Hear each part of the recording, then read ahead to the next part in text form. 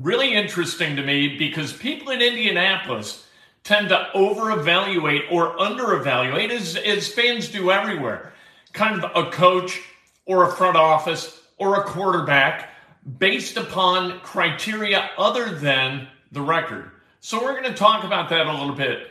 Pro Football Network, they ranked Chris Ballard and his front office at number 11. Is that fair or is it not? How has Chris Ballard done in solving the roster problems facing the Indianapolis Colts this offseason?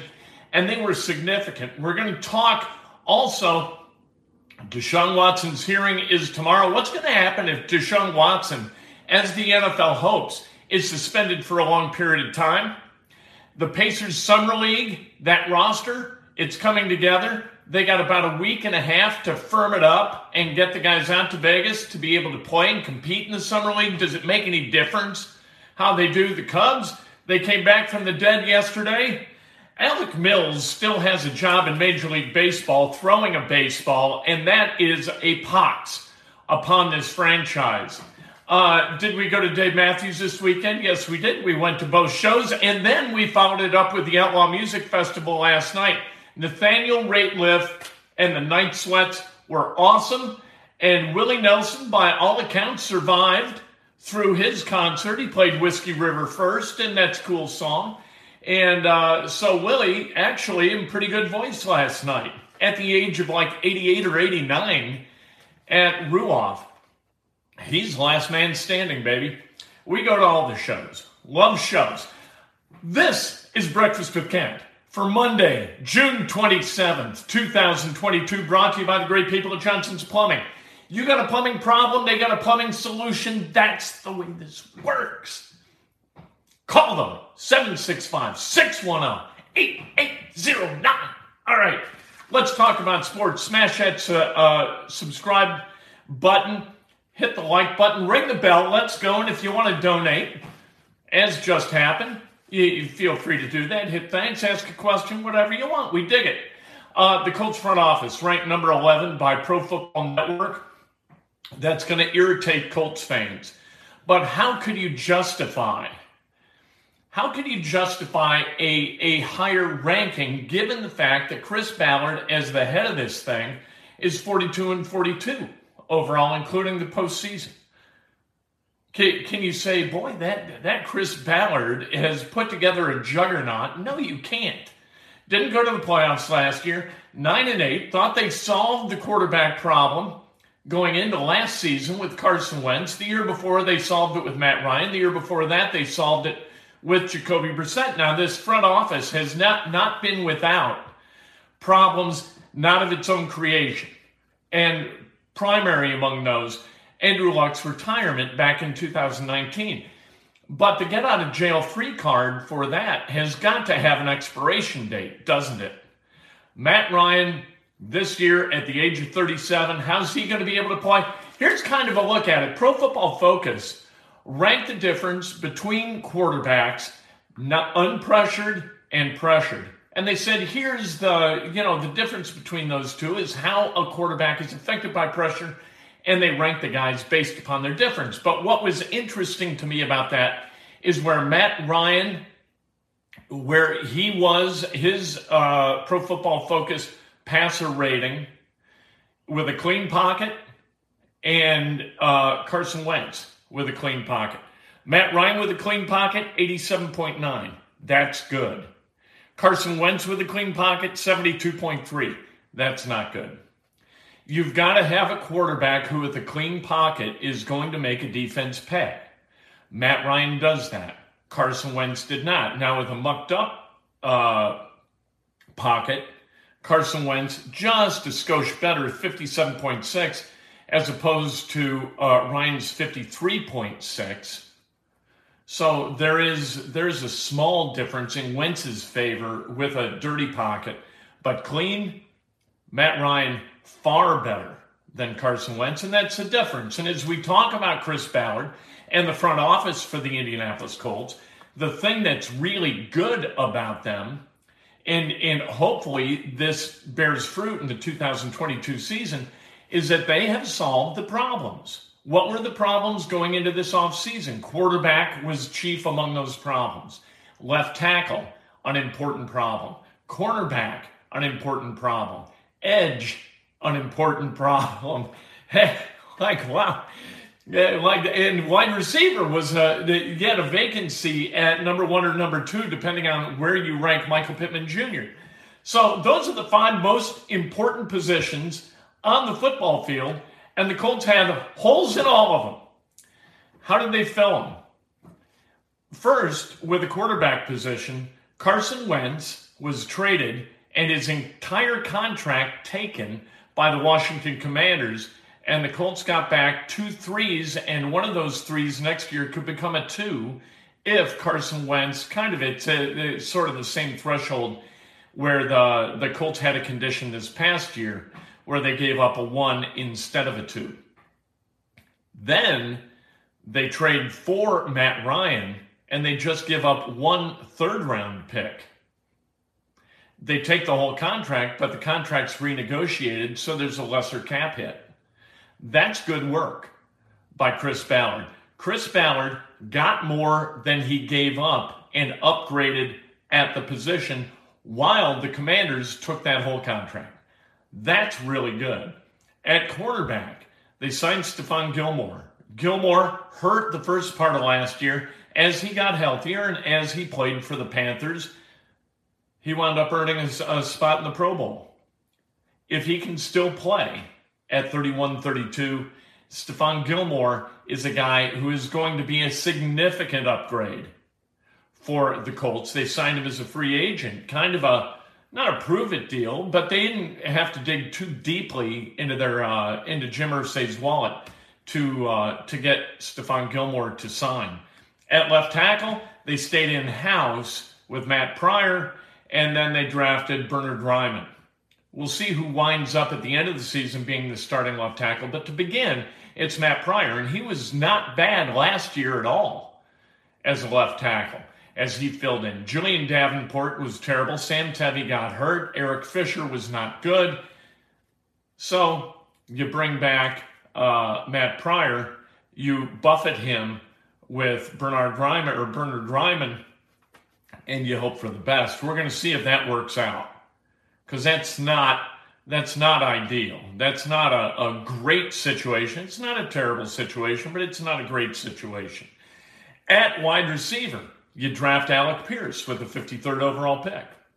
All right. We'll see. I don't know whether that's, you know what, you'd grade these? I'd say Matt Ryan, filling that quarterback spot, fixing it, I'd give Chris Ballard an A. For left tackle with Pryor, I'd give him a B+. Pierce, I'd give him a C, because we just don't know. And we don't do this. The grading business, look, like draft grades, we saw it last week with the NBA draft. Everybody's ranked an A or B. What? Look, there's also C, D, and F. Those are on the scale, all right? So C is not bad. It's average. Average work. Alec Pierce being the only guy that they bring in, and you're hoping that Paris Campbell can be healthy. Gilmore, I give a B+. And then at the edge, you've got Yannick Ngakoue. And that's an upgrade. Ngakoue, every single year of his NFL career, between 8 and 12 sacks. That's good. He is the prototypical Leo for Gus Bradley. He's played a lot of football with Gus Bradley. He's a defensive coordinator.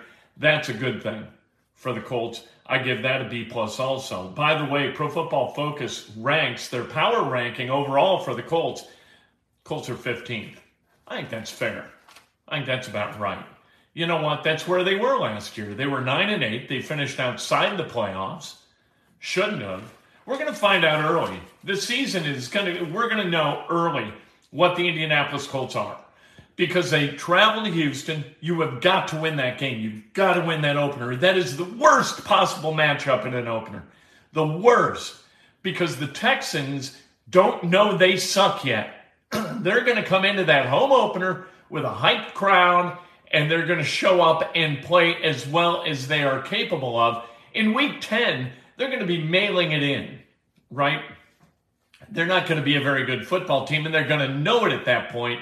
In the opener, they don't know it yet. That counts for something, and that puts the Colts not in the best situation. And then they travel to Jacksonville. When was the last time they swept Jacksonville? It's been a while. When was the last time they won the AFC South? It was 2014. They need to win that division, or Heat will get ratcheted up on the current brain trust, whether it's the front office or Frank Reich. I don't think either is going to be fired unless there are extenuating circumstances that make it obvious that somebody does need to be. And I think that person would more likely be Reich. I don't think that that's Ballard at this point. We'll see. Deshaun Watson, his hearing, it begins tomorrow.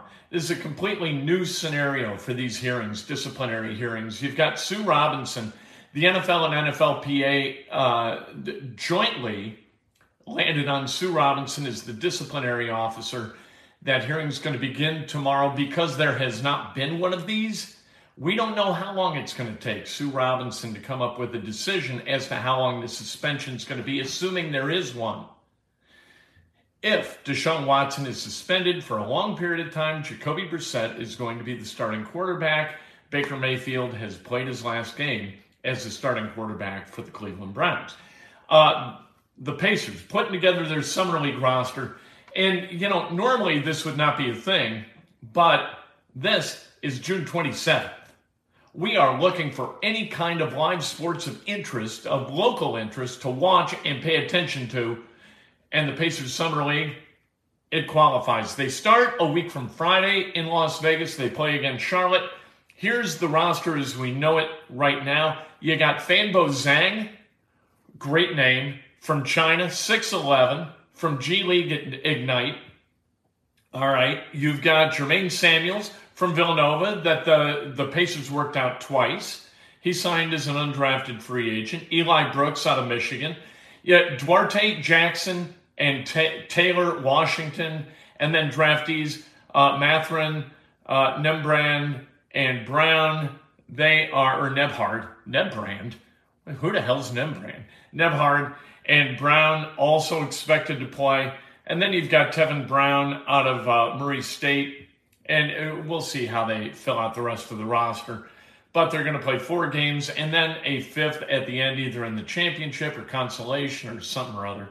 So we'll see what happens. Again, they open Friday, July 8th against Charlotte. It's kind of a fun trip. If you've never gone to the Summer League, it's sort of cool. It's like going to a really good AAU tournament. Very talented group of AAU players. You buy a daily pass, you go watch all the games, you play some blackjack, you shoot some craps, and you have a hell of a time in Las Vegas. The Cubs, they came back yesterday in St. Louis, down 5. They were down 5-0 because Alec Mills sucks. How in the world do the Cubs continue to throw that oaf out there and have him pitch? It's ridiculous. Anyway, Cubs came back from the dead. Wilson Contreras with 3 RBIs. David Robertson was excellent to round out the bottom of the 9th inning, and then come in and throw a shutout 10th. Both these guys are going to be former Cubs in about a month, maybe just over a month as the trade deadline approaches. Who's going to win games for the Cubs when those guys are gone? That is a legit question. That's ridiculous. Chicago sports are hit or miss at all times, mostly miss. Blackhawks suck. Cubs suck. Bears suck. Bulls, not terrible, right? White Sox, I think the White Sox are still going to win the AL Central. We'll see. I think Tony La Russa is still a really good manager. He's forgotten more about baseball than most of us will ever know. Sadly, it seems like he's forgetting more by the day. Let's celebrate some birthdays, shall we? But I think Tony La Russa can manage, and I think the Sox, once they get healthy, if they get healthy, that's a hell of a baseball team. Andy Rickstrew Gallagher, happy birthday. The great Colin Hartman, celebrating a birthday. Brad Loud, happy birthday. Jim Ransburg, Chicago weather media legend, Jim Ransburg. Guy Zapolian, the great Derek Elston. Who knew that Derek Elston and Colin Hartman shared a birthday? I didn't.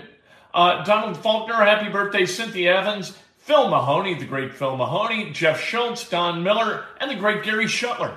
Happy birthday. If today is your birthday, you celebrate like hell. If it's not your birthday, you celebrate somebody else. That's best done with an honest and specific compliment. Be nice to each other, lift each other up, don't drag each other down. Like we can make life as miserable or as great as we want it to be for others, but we got to focus on others. Can't just focus on us. How can I make myself more happy? How can I be happy? Stop that. How can you make somebody else be happy? Because by doing that, you make yourself a little bit happier. That's math. That's easy. Behavioral math is simple. X plus 1 equals 7. X being making other people happy. X plus 1 equals 7. Whatever.